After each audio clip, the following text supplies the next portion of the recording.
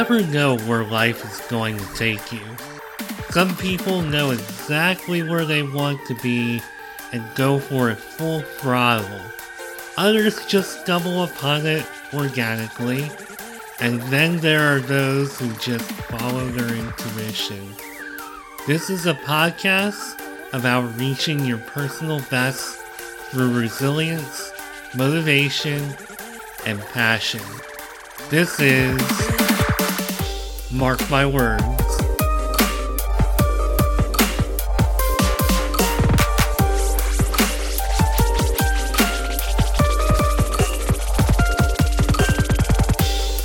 Good day, everybody, and welcome to a new episode of Mark My Words. Today, on this episode, I usually talk about getting pumped up and excited about a guest, which I am excited about this guest.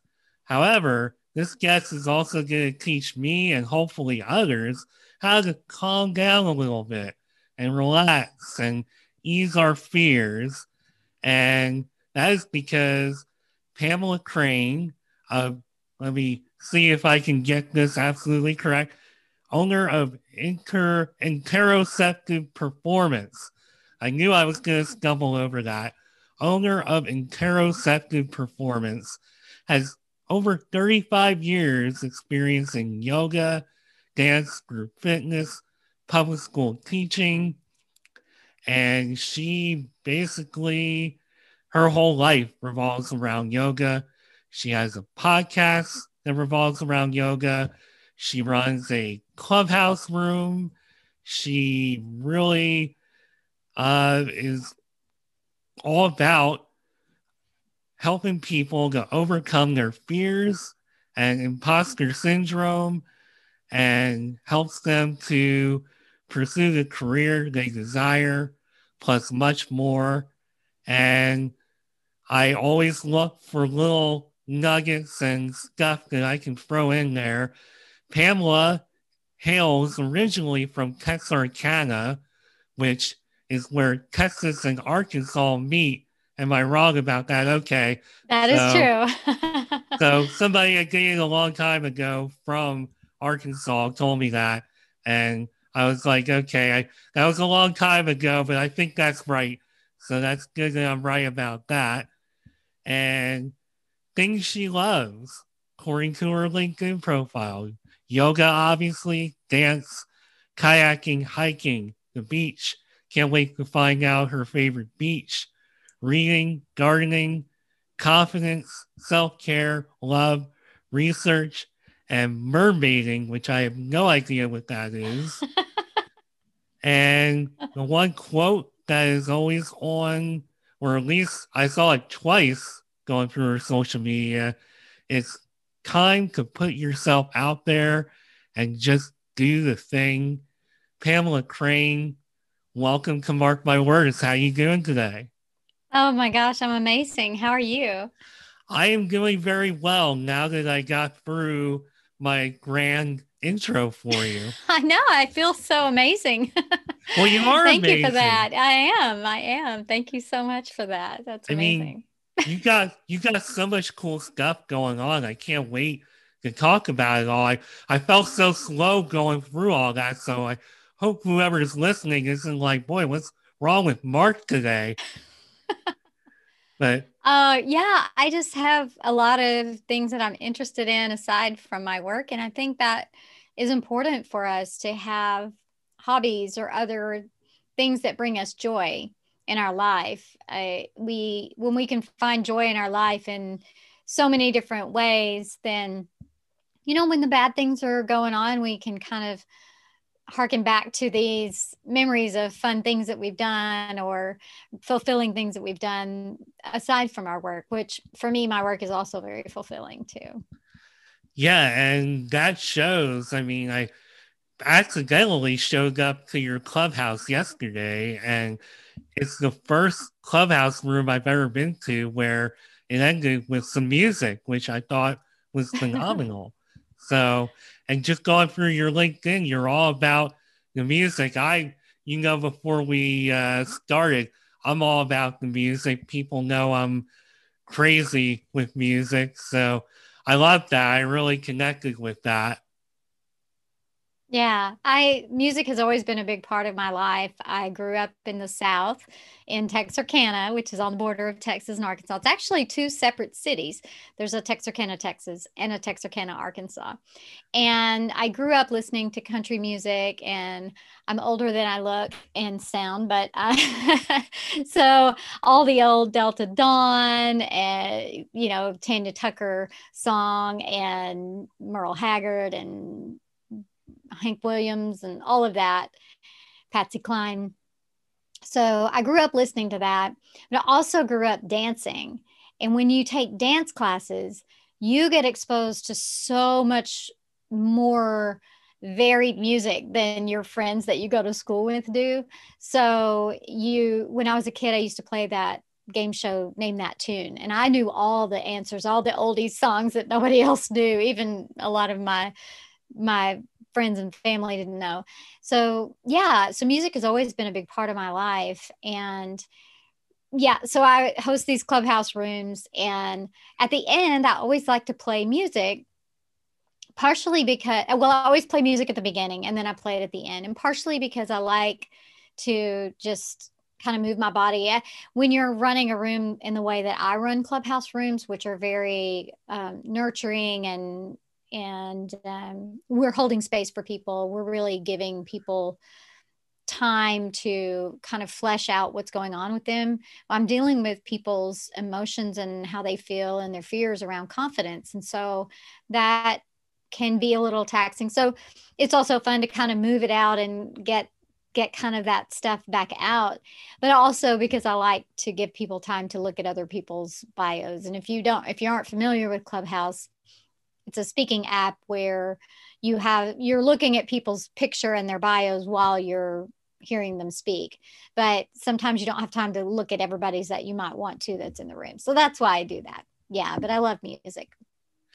So you mentioned Name That Tune. I have to ask, have you ever played an app called Song Pop? No, I haven't. I've never heard of that. Okay, you need to download that ASAP because it's basically you playing against other people, whether you know them, random, and they give you like a playlist where you can pick out a playlist, and it's like 5 songs, and you name the song as fast as you can, and you Oh, try that to be sounds our fun. yeah, that as you were talking, I was like, you and I are kindred spirits in that way. I think you would enjoy that app. I'll check it out. Yeah, it's incredible. So had to toss that in there. So before I get into like your path and how you got here and how everything got started for you, I gotta go back to one more thing, which I referenced in the intro, mermaiding. What exactly is mermaiding? Okay, it is where grown people, well, and kids too, buy mermaid tails and swim in, I guess, cosplay as a mermaid. And so I bought a fabric tail. So you can buy a fabric tail and a fin from this company named Fin Fun for around $100 or so. Some people have silicone tails that look real, that cost in the thousands of dollars. Some people do it for a living. They're professional mermaids. I just do it for fun when I want to. And as a matter of fact, I have some pictures that I've been meaning to make some Instagram posts with. So you can look out for that if you want to see me and my amateur mermaid tail. But actually, I went to a mermaid convention and a couple of years ago in Virginia, and I got featured in the Washington Post Wow. as Mercurius. So they did a feature with different levels of mermaiding. So I was Mercurius, the very beginner mermaid, and then they had some, kind of intermediate mermaid, and then they had the professional mermaid with all of the massive mermaid gear, so to speak, with the big headdress and the beautiful tails and things like that. But it's fun. It's fun to swim around like that. And for me, I've always loved the ocean. I've always loved dolphins and mermaids and sea lions and otters and things like that. So to be able to kind of dress up as a mermaid and swim around or play at the beach, it's fun. I don't see it as a career path. And I feel like for me, everything that we love and enjoy doing doesn't have to be monetized. We're in this gig economy, right? And people, every time you do something well, I also make all my own facial products, a lot of my own beauty products and deodorant and house cleaning products. And people say, oh gosh, you should sell this. This is so amazing. I have this one particular recipe that I make for friends and family because they can't get enough of it. But just because I love doing that doesn't mean I need to monetize it and do it for a living. So I just wanted to kind of throw that out there, because so many times when we're good at something or we enjoy it, people think that we should automatically be doing it for money. And sometimes you just do things because you love doing them. I totally agree with that. I mean, there's so many different ways to monetize nowadays, and there's so many little things, from playing song pop to creating a podcast to playing video games. I mean, there's so many things. I'm just scratching the surface, and I may enjoy, like, even playing Mario Kart, for example, on my phone. I love Mario Kart Tour. And sure, I've been playing it every day for a year and a half. I know a lot about the game. I might be able to start like a YouTube page and have videos like tricks and tips, and could probably go through all that. But, it's like some things just need to be for fun. And that's one of those things that's kind of like a safe haven away from, doing things I consider more business. So not everything, to your point, should, be monetized. Some things are just sacred and should be fun. Mm-hmm. And I want to add, listening to you talk about mermaiding, I really think I would drown. So, well, it is dangerous. It's not something that you should just do without some careful consideration. If you're not a really, really good swimmer, then it's definitely not something you should do. You might put on the tail and take pictures on land, but if you're trying to put on a tail and swim, you need to really know how to swim very well using your arms and using your feet together, because your feet are bound together in this monofin is what it's called, and then you're wearing a tail that basically binds your legs together.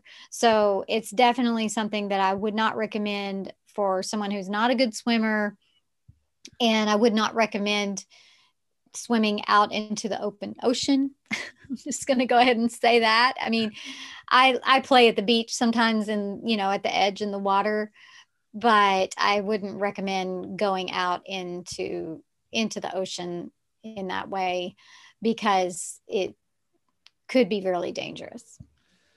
It would definitely be dangerous for me. I know that. So I can swim okay, but I'm definitely not the best swimmer. So I have a tremendous amount of respect for the art form based on what you're telling me, and I would not do it because I would not be able to. So putting that aside, let's get into you and your career path. And I do my research. I try to be pretty diligent. I try to find things. And I know from what I saw, you and I, at least early on, going to college and whatnot, we were kind of similar. I wanted to do journalism. I tried taking a journalism class and I wound up dropping it because I was intimidated by my teacher. That's a story maybe for later. They were basically grading very hard and acting like a hardcore editor, which just wasn't for me. But I noticed that you actually you studied broadcast journalism and got your degree in that. What inspired you to follow that path? Oh, that's a really funny story. Well, it's not funny, haha, but I went to college and thought I was going to be a PE teacher. And so when I was in my first year, I was just taking the basics and I took a English writing, whatever class, creative writing or whatever they ask you to take. And my teacher said, "Wow, you're a really good writer. You should look at, doing something with that." So I started kind of looking around and I thought, "Oh, I think journalism sounds fun." And then I had been a dancer and a performer all my life. And then I thought, "Oh, broadcast journalism, that sounds fun." And so that's how I ended up majoring in broadcast journalism with the minor in theater arts. And I had a million dance classes in college and theater. And so that's what inspired me, I think, to go in that direction. And I worked in television news for some time, and I also acted in some movies, commercials regionally. And what I found with the journalism was in television news, your job is dependent on bad things happening to people.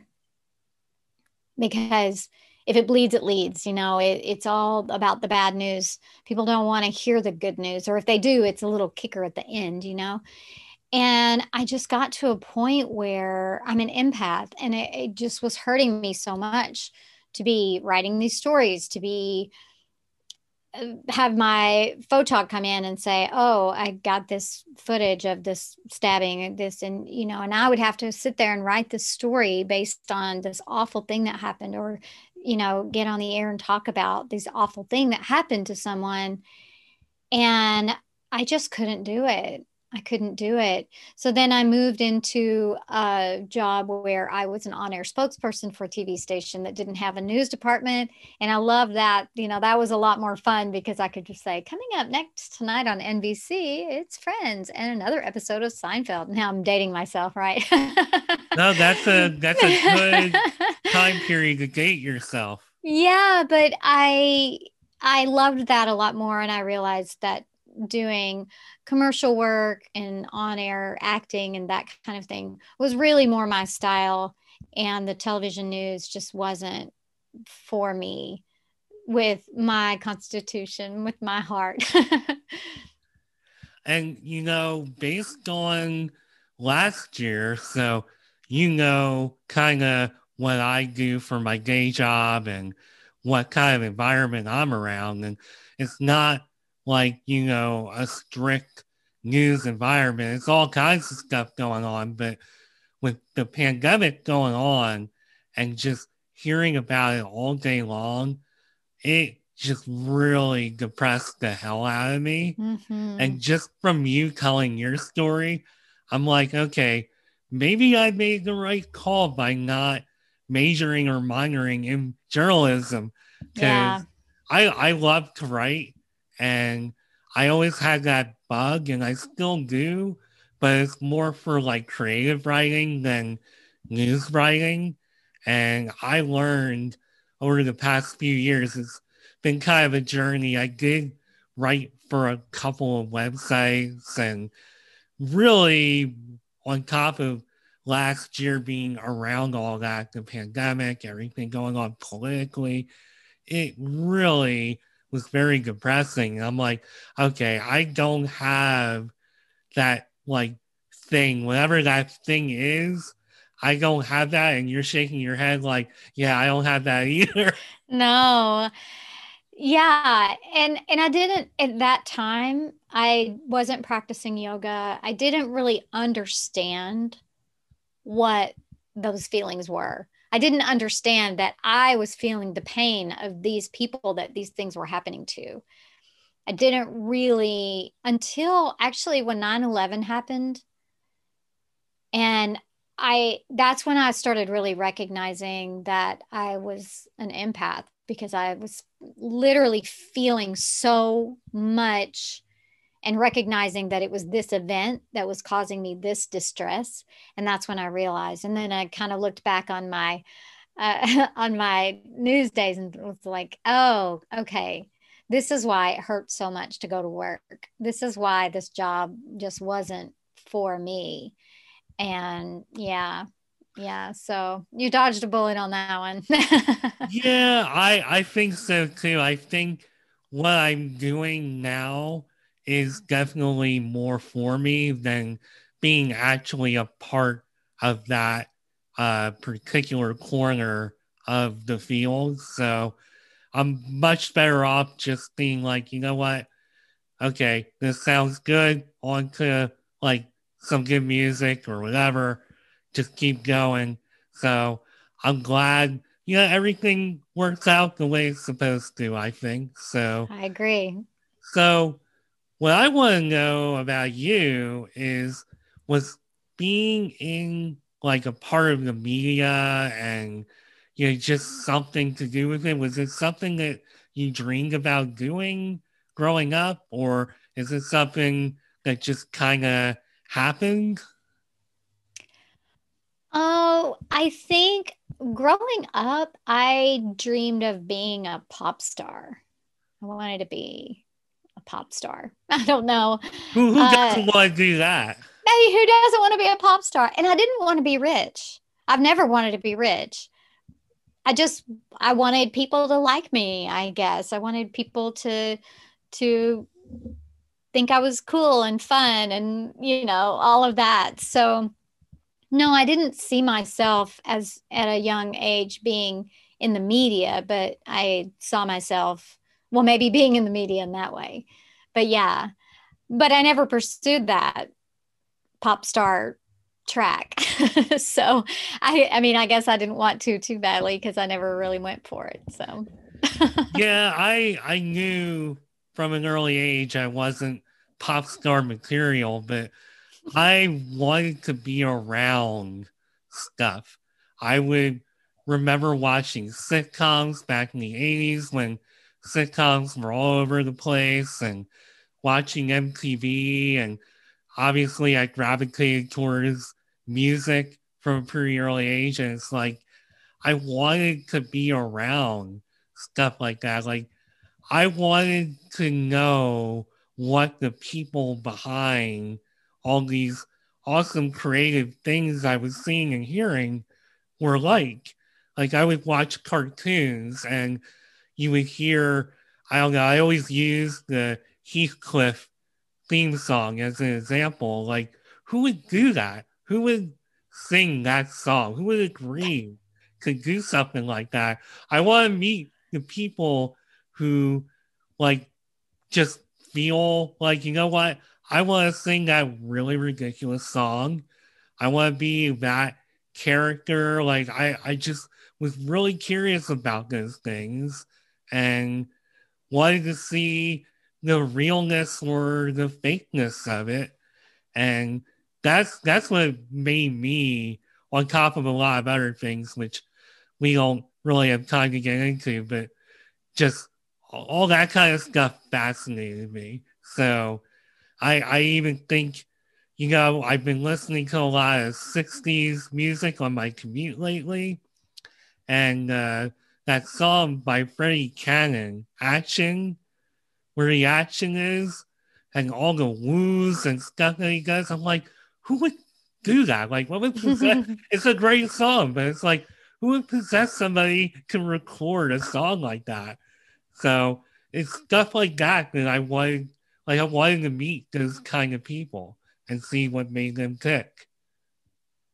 yeah, I'm always fascinated by creatives when certain people do certain things. I always think, oh, that's so creative or that's so interesting. Why didn't I think of that? Or or how would I have come up with something in that way? But you were talking about people who do voiceovers or like for cartoons and things like that. And for the longest time, I didn't realize that that's an actual career. Some people, that's all they do. When I was acting a lot and doing commercial work and things like that, I had friends who did voiceovers, national voiceovers. And I was living in Arkansas at the time. But one of the things that I got told every time I auditioned for a voiceover was that my Southern accent was too strong. So on a voiceover, unless it's a Southern character, you need to sound like whatever town they're playing that particular advertisement in. So yeah, but I was fascinated to see that world of people who just make a living going in and doing voiceovers or for commercials or for cartoons or whatever. So yeah, that's interesting. And of course, having you on my show kind of fulfills a little more of that curiosity. Here you are, you were a voiceover artist. I'm like, oh, okay. You know, voiceover artists can become yoga experts. So Yeah, absolutely. I don't know. I mean, I do have a Master of Science degree in yoga therapy, but I never consider myself a master of something. Maybe I'm an expert compared to some people, but then compared to other people, I know very little, right? Because there are people who have studied yoga a lifetime, and I've only been doing it for about 20 something years. So yeah, it's definitely it's all relative, right? right. So let's talk a little bit about your transition into focusing on yoga as more of your career. So, as you Sure. mentioned, there was a point where you said, you know what, I want to go back to school and get a master's in yoga. What what time period, what exactly prompted that particular change for you? Yeah, well, it's it kind of goes way back. So after I did all of the television and all of that, all through there, I was still dancing and teaching dance here and there just because I always loved doing that. So then I started teaching dance in high school, and I taught dance in high schools for 17 years. And when I was doing that and I started practicing yoga, I started realizing, oh, this stuff would be really great for these kids. And so I would start incorporating yoga postures with the students. I would incorporate this shavasana and a body scan where I would kind of relax them. And I didn't really tell them what we were doing. I would just say, you know, if they were all rowdy, I would say, everybody lay down, let me turn the lights down. And I would do a body scan with them.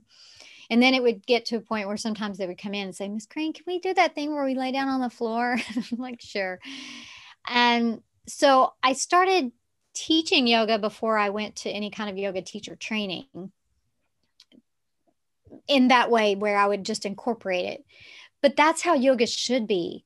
You incorporate it into your life. It's not something you do for an hour on a mat 3 times a week at a place, right? I mean, it can be that, but it's also a lifestyle and a way of doing things within the context of your life. And so then I decided to go get what they call a 200-hour yoga teacher training credential, and you're called a 200 RYT. And I got that, and I taught yoga as you think of yoga traditional classes for some years. And then I decided, oh, I want to move in this other direction. And so I decided to get my yoga therapy credential, which you can do. It's about you end up with 1,000 hours. So it's a little over 800 hours to 900 hours, depending on what program you do. So you can do a training where you can become a CIAYT, which is Certified International Association of Yoga Therapists. The one I did, it's the only master's degree in the country. It's the only Master of Science degree in yoga therapy, which results in a Master of Science degree and your CIAYT credential. So I did that in Maryland at Maryland University of Integrative Health.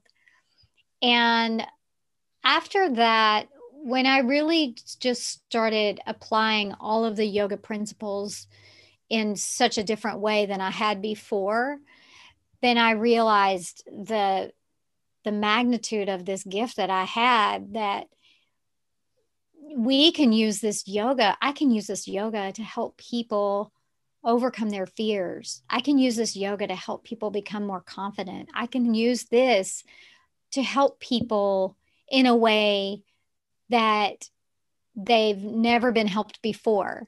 So, what I do is not what you think of as a yoga class. When you come to me, you fill out an intake form just like you do at the doctor's office. And we go through everything: your physical, your mental, emotional, spiritual, energetic self, and see where we have imbalances, what's going on in your life that is affecting your physical health. What's going on in your life that's affecting your mental health? And how are you responding to these things that are coming at you? And then we come up with a plan using a lot of these different tools of yoga that most people don't even know about, because they think yoga is an exercise class, or they think it's just the postures that you see people doing with their foot behind their head. And when I hear somebody say, "Oh, I really need to stretch. My back hurts. I need to stretch," I always say, "No, you probably don't." It's probably not stretching that you need. You probably need some release. You probably need some strengthening, and you probably need to address some of the stressors and the things going on in your life in a different way than you are now. And so for me, what I do is all about easing suffering. I'm not going to fix anybody. I'm not going, it's all going to come from within you. The work is on you. I'm just a guide to give you tools that you decide, yes, this tool works for me. I'm going to put it in my toolbox. That tool, not so much. So we're going to leave it here. And through this series of work, that's why I only work in packages. I don't sell one-off sessions. And I'm getting ready to move into a group model, because what I've found in Clubhouse and also in some group sessions that I've done as sort of some research is that when people hear other people's story around their fears, their lack of confidence, and a lot of this goes back to childhood issues and situations. So we kind of do some deep work. And when we're doing this work, and we really, when you hear other people are going through the same thing, somehow it validates you in a way to help you realize that you're not alone. You're not the only one who is feeling this way. You're not crazy. I've had so many people say that to me. Oh, I know, now know I'm not crazy. Well, no, of course you're not crazy. Things from our childhood can make us not be confident.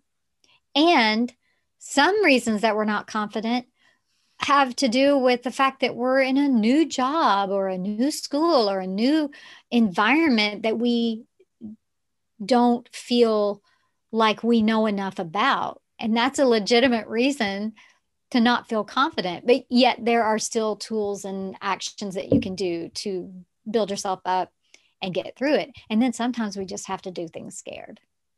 But anyway, that's a really long way to tell you where I came and how I got to what I do. But I love what I do. I love when I have someone tell me that they came to me for confidence, but their relationships have changed, their outlook on life has changed, their demeanor has changed. That means the world to me. And I can't imagine not doing that, you know? Well, first of all, everything you just said, you may have felt like that was a little long-winded, but It was.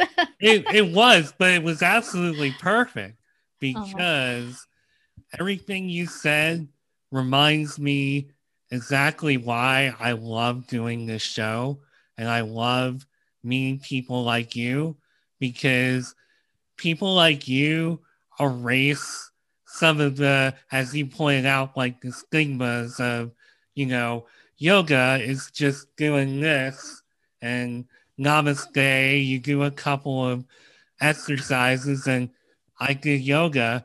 And you know what? It goes so much deeper than that. Mm-hmm. And I you, don't say namaste. We don't say namaste when we're done. I've probably said namaste more in my life than you've probably said ever.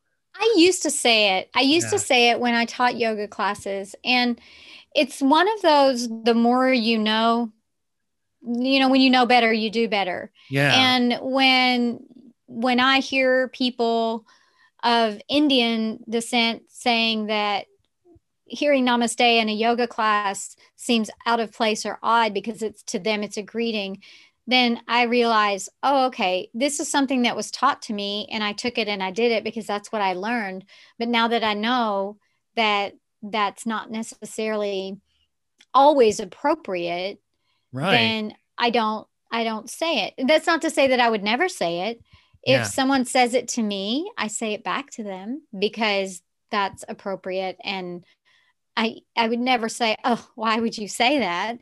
Because it's a greeting. And so if someone says that to me, if I finish the class and someone says it, then I would say it back to them, or at least put my hands together and bow towards them, because namaste is I bow to you, or it actually translates literally. Excuse me, let me think about this for a moment. It literally translates as vow, like I take a vow to you.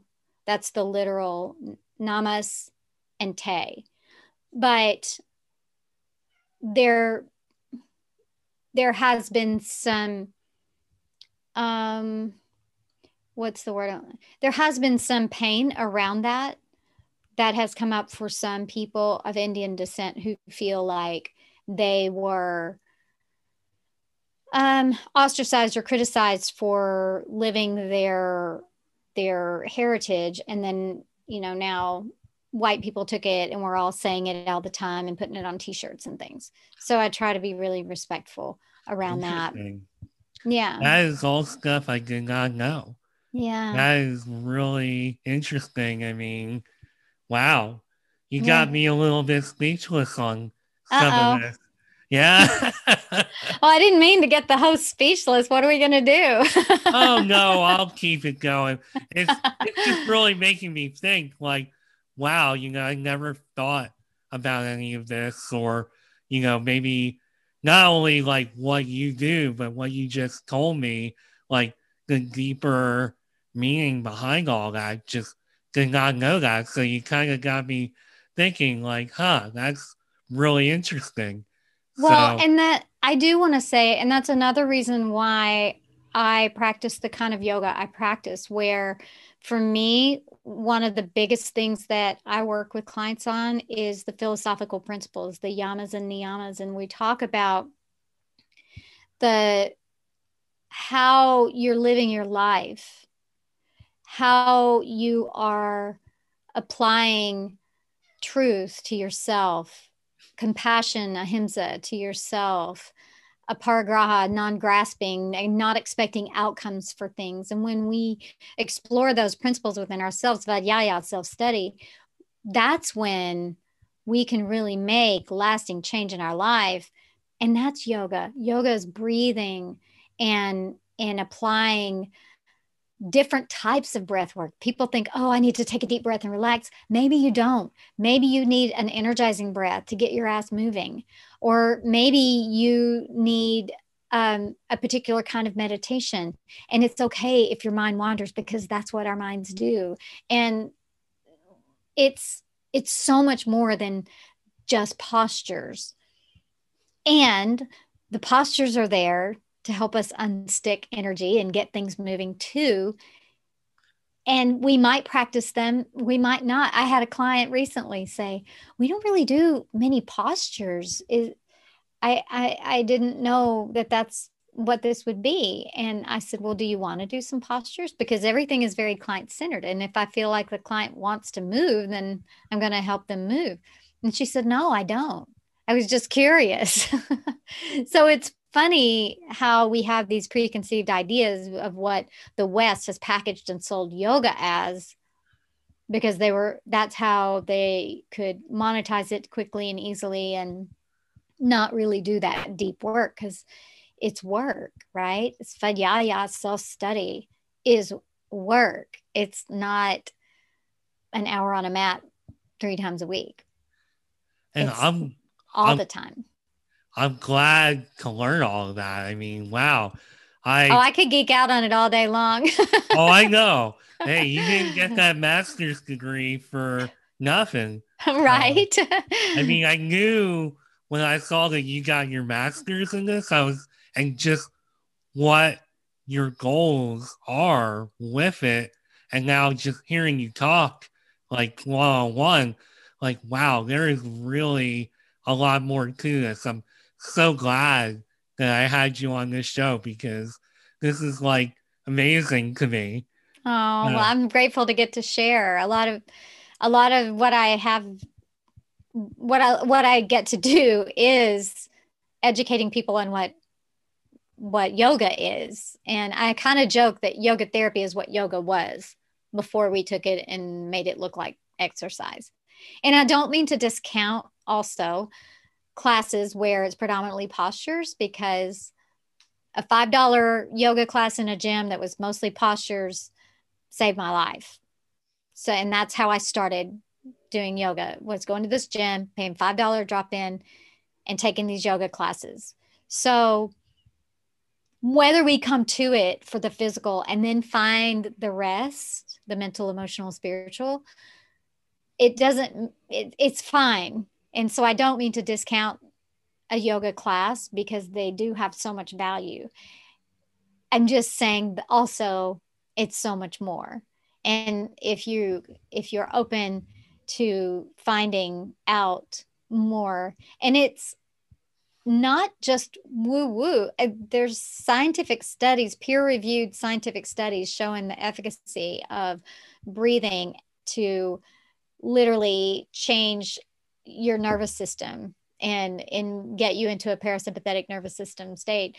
Or meditation, they have functional MRIs that show the brain changing with meditation or positive thoughts. So yes, it's this ancient, beautiful set of practices that can ease suffering for so many and so many different aspects of our life. And there's a lot of scientific evidence kind of backing it up. And some of us don't need that evidence. We have our own anecdotal evidence that shows. For me, I suffered so much in my 20s and 30s from physical and mental, emotional pain. And I'm 55 and I feel physically better, mentally, emotionally better than I ever did in my 20s and 30s. And bad stuff happens to me too.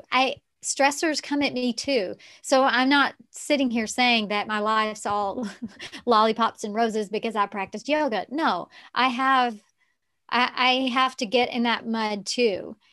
But I have tools to help me deal with it that I didn't have before. And so my life is so much better. I can find contentment, santosha, because I can apply these tools and I can do that hard work that sometimes is not much fun, but it gets me on the other side. And then I can have that gratitude and appreciation for my life. And when I find gratitude, sometimes those bad things fall off, right? Not always. I mean, you can't gratitude your way out of certain awful situations. So I don't mean to downplay. And because this is a yes and it can help reframe things. It can change your mindset and it can bring you to a spot, if not happiness, at least acceptance. Well, one thing, just kind of riding off of all that I wanted to talk about a little bit, is your focus on helping people become more comfortable speaking on camera, erasing imposter syndrome. These are all things that I know I spent most of my life going through, and I kind of just figured it out. I think a lot of the positive reinforcement that I was getting, maybe surrounding myself with people that were more supportive, really helped me. Like, you had told me, I don't know, 3 to 5 years ago that I'd be hosting a podcast and making video content and we're doing anything remotely like this, I would say, no, absolutely not. You're crazy. Nobody wants to listen to me. Nobody wants to watch me. Nobody wants anything to do with that. Maybe if I'm behind the scenes or, I write or whatever. Yeah, okay. But it took a lot of just work on my own part. And it took me surrounding myself with the right kind of people to get me to see that, hey, you need to wake up a little bit. You are capable of speaking and being on camera, and you don't sound as goofy as you think you do. And it took a lot of work, and just researching you and what you're doing. And first of all, I think it's an amazing thing what you're doing in that regard. And secondly, I really wish I would have met you a few years ago. Could have helped you. Yeah, I do have my husband says, you have a particular set of skills. I have a very particular set of skills where I have this background in performing. I have this background of being on air and movies, commercials, and journalism. So I have two different perspectives. The journalism perspective is addressing the camera, looking into the lens, speaking to someone on the other side of the camera, whereas the commercial acting and the movies is more of a pretending to be a character, and then the camera is an observer. And so I have that. And then I have this yoga background of helping people really tune into their body to notice, oh, okay, I'm feeling this emotion. Where am I feeling this in my body? How's this showing up for me?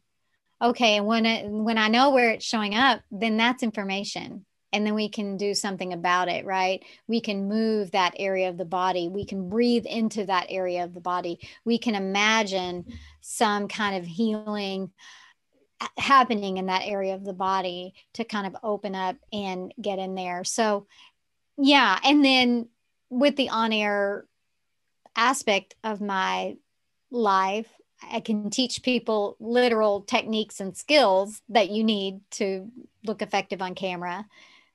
And then we can also address the fears. And that I always say that if we're dealing with traumas and fears, that's going to show up when we try to get on camera or make videos, right? If we're not confident in our life, or we don't have a sense of safety in our life, then that's going to show up when we start to make videos. And so, yeah, I say this all the time. You can have all the tips and tricks in the world, but if you don't address the inner demons, the inner issues that are holding you back, then knowing where to look on the camera, or knowing how to squash bad habits speaking, or knowing how to stop yourself from swaying back and forth won't really matter if you don't feel confident from the inside. So that's the work I do. I really help people kind of dig deep and do that work and come out on the other side. You said swaying back and forth. I was told I have a bad habit of swinging in my chair. I've been trying to cut back on that. So every time I catch myself doing it, I'm like, all right, stop doing it. Well, okay. So I have a free tip sheet. If anybody wants it, it's in my Instagram link in bio. And in that tip sheet, it also has like a little worksheet with an exercise to do. And I ask people to make a little video, get feedback from a friend, and also give yourself feedback. But we don't just look for what we're doing wrong. So yeah, we might notice the swaying back and forth, but we also look for, what am I doing well? What's going right? Because if we only focus on the bad, that can really undermine our confidence. So if we can have a list of two things that went well, two things that I need to improve upon, right? Then we can take that momentum of those things that we did well to kind of fuel us for that, what we're going to fix or do differently. And then the next time we look at it, we may see some more things that, oh, we may say, oh, look, I'm doing so much better with this. I only said 3 times instead of 30. And I didn't sway back and forth one time. So yay me, look how great I was. Oh, there's this other thing that I noticed that I was doing. And one thing that I always tell people is, when I replace certain words that I have a habit of saying, I always end up finding a new one. And so I have to look back every now and then and see, oh, okay, ooh, I have picked up this little bad habit that I didn't have before. So it's always a work in progress, right? You always want to be looking to see what you're doing well and what you can improve. Because if you only look at what you can improve, then you're going to get down on yourself all the time, and you'll lose confidence in that way. So I totally agree with you. And I think what you're trying to accomplish there is really cool. And I know, just on my own behalf, just going back to, I think I started this year of episodes in January. Even if when I go back and work on stuff and get ready to release the episodes, and I listen to how I may have presented back then and how I'm doing now, I'm like, wow, I really have come a long way with, like, my confidence has really grown. And then I'm sure if I went back to last April or March when I was just getting this started, I would probably be really blown away. Like, I can feel how much better I've become at doing this, at least in my personal opinion.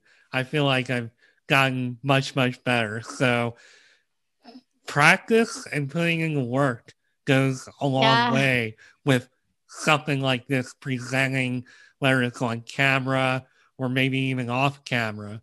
It's the work.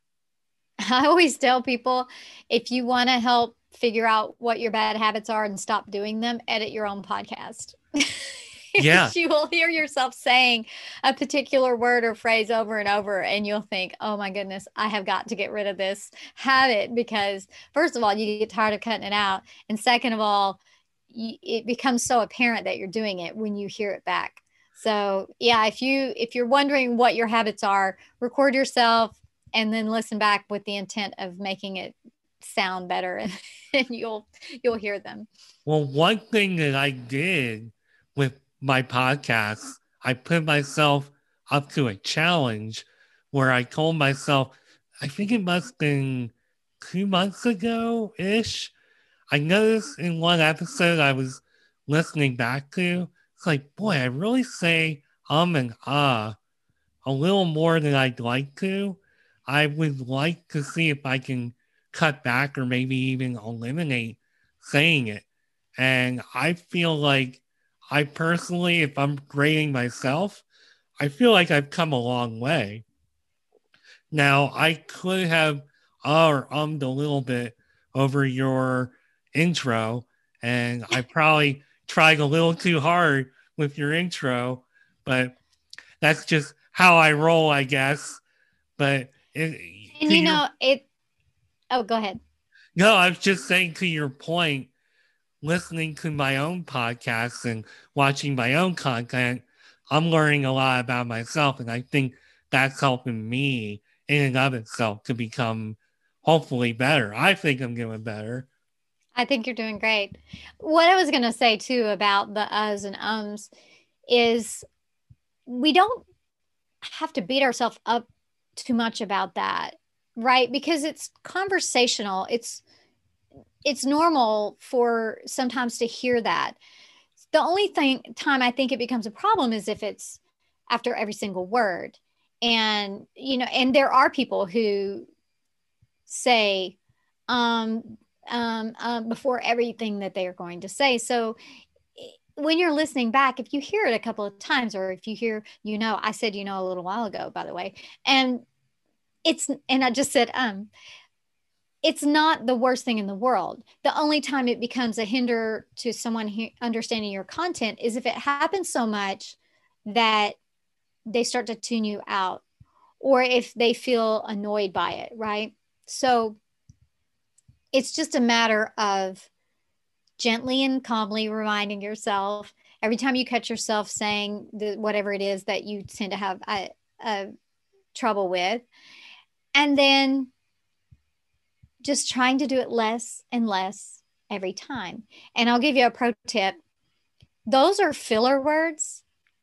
And so if you can start to just pause instead, then you'll start to get rid of those words. And pauses in conversation are natural. It's natural to stop and think what I want to say next. So in this world, we've gotten in such a hurry that we don't even feel comfortable with that little pause to figure out what we want to say next.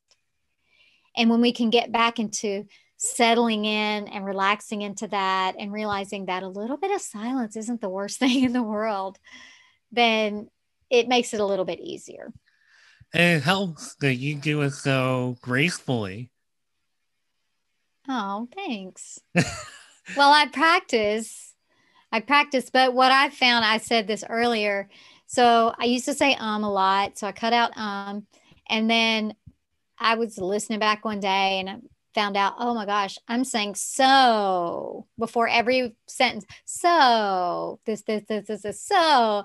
So I had to get rid of that. And then there's always something comes, right? And so it's just a matter of being aware and also giving yourself grace if you're doing it, right? It's probably fine. It's probably not every other word or too often. And if it is, just start to do it less often and start to take that pause and take that time to formulate actual words that you want to say and just go for it. You can do it. Well, on that note, I'm going to go for it and ask you something. Got about, I don't know, 10, 15 minutes-ish, unless we wrap it up somehow. I'm allowing us that time. I want to go to one thing as far as, so we talked about you getting a master's degree. We kind of jumped into what your mission and your goals are, but I didn't ask about how you actually decided to become an entrepreneur. What sparked that? Because you obtained this amazing background. I'm not really sure if you knew exactly how you were going to use it or what you were going to do. What was your thinking as all of this came to fruition? Oh my gosh. I don't know what I was thinking because honestly, I am not a business person. And I believe so many yoga teachers, that's why I started the Yoga Pro podcast. So many of us did not intend to be business people. We did not intend to be entrepreneurs. And so, yeah, when you asked me that, I had to laugh because no, I was never one of those people who thought, "Oh, I'm going to build my own empire and, take on the world." That's never been in my mind. So when I set out on this journey, it's been hard. I'm not going to lie. And it's still hard. I really struggle with the marketing and business aspect. I'm really good at what I do. I can help people be more confident. I can help them overcome their fears. But what I've realized is that being an entrepreneur sometimes can require skill sets that mindset just doesn't necessarily overcome, right? So I mean, I'm learning social media, and I do the best I can. And mine's not amazing, but it's not terrible. And I have some good content that I think people really enjoy and get a lot of value from. And so that's important. But my website kind of sucks and I'm not good at that. And I need to hire someone to do that. And as you're an entrepreneur, I mean, as you're doing what you're good at doing, you realize that there are these subsets of skills that you're not good at that you need to hire someone to do. And then it's a matter of balancing that, building your business and the risk taking of how much do I invest as I go, how much do I just do from the front end, right? And so what I've been doing is really just more referrals, people who work with me, then they refer other people to me. But it would be nice to not have to worry about that aspect of it. So yeah, that's a really loaded question. I'm feeling kind of triggered right now. Oh, sorry. I didn't mean No, I'm just to kidding. that. I'm kidding. I'm kidding. But no, it is something that a lot of yoga professionals deal with, because I think most people don't get into we come into it because we're heart-centered and we want to help people and we want to change people's lives and or offer them the ability to change their own life. And we don't really understand how much work there is into running a business that has nothing to do with the client facing part of it. So yeah, that's a really hard one to answer, because no, I never set out to be an entrepreneur. I never had that mindset of a person who wanted to start a big business. I mean, I'll tell you, I know on my behalf, I never really thought of myself as like even striving to be an entrepreneur, because to me, being an entrepreneur is like you gotta be like mega, somebody like Bill Gates, or that's a really cliche, obvious example, but that's what I used to think when I thought entrepreneur. You already gotta be, banking a lot of money. You gotta be, amazing beyond just words. So much so that I'll start to fill this with uhs and ums in order to get through it. Like that's how mega I thought you had to be. And again, that's why I like doing this podcast. That's why I like meeting people like you, because I want to put it out there that you can be a person like you or I who are creative and maybe skilled in different ways than just rolling in millions of dollars or whatever the case is. Like, extremely gifted in a way, like in marketing or whatever the case is, that people might think automatically that they're just money in the bank, and that's why they're an entrepreneur. There's so many layers to it, and I will say that some of the points he made about hiring other people to help with things that you may not be as good at or as skilled at, that's like the next step for me, because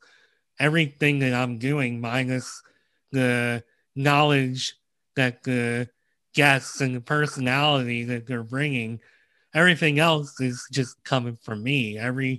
All graphic design, etc., etc. Even my intro for this podcast, I created it on GarageBand, and it all comes from me, whether it's any good or not. I put my heart and soul into it, and it's me. And I know I can at least kind of push myself through it and make it presentable, but I'm sure there's somebody out there who can make it better.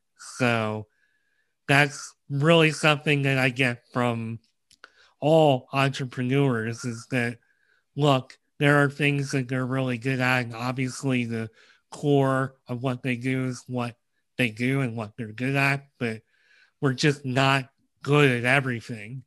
Although Right. I will say that I do think your website and your Instagram are very good. Oh, thanks.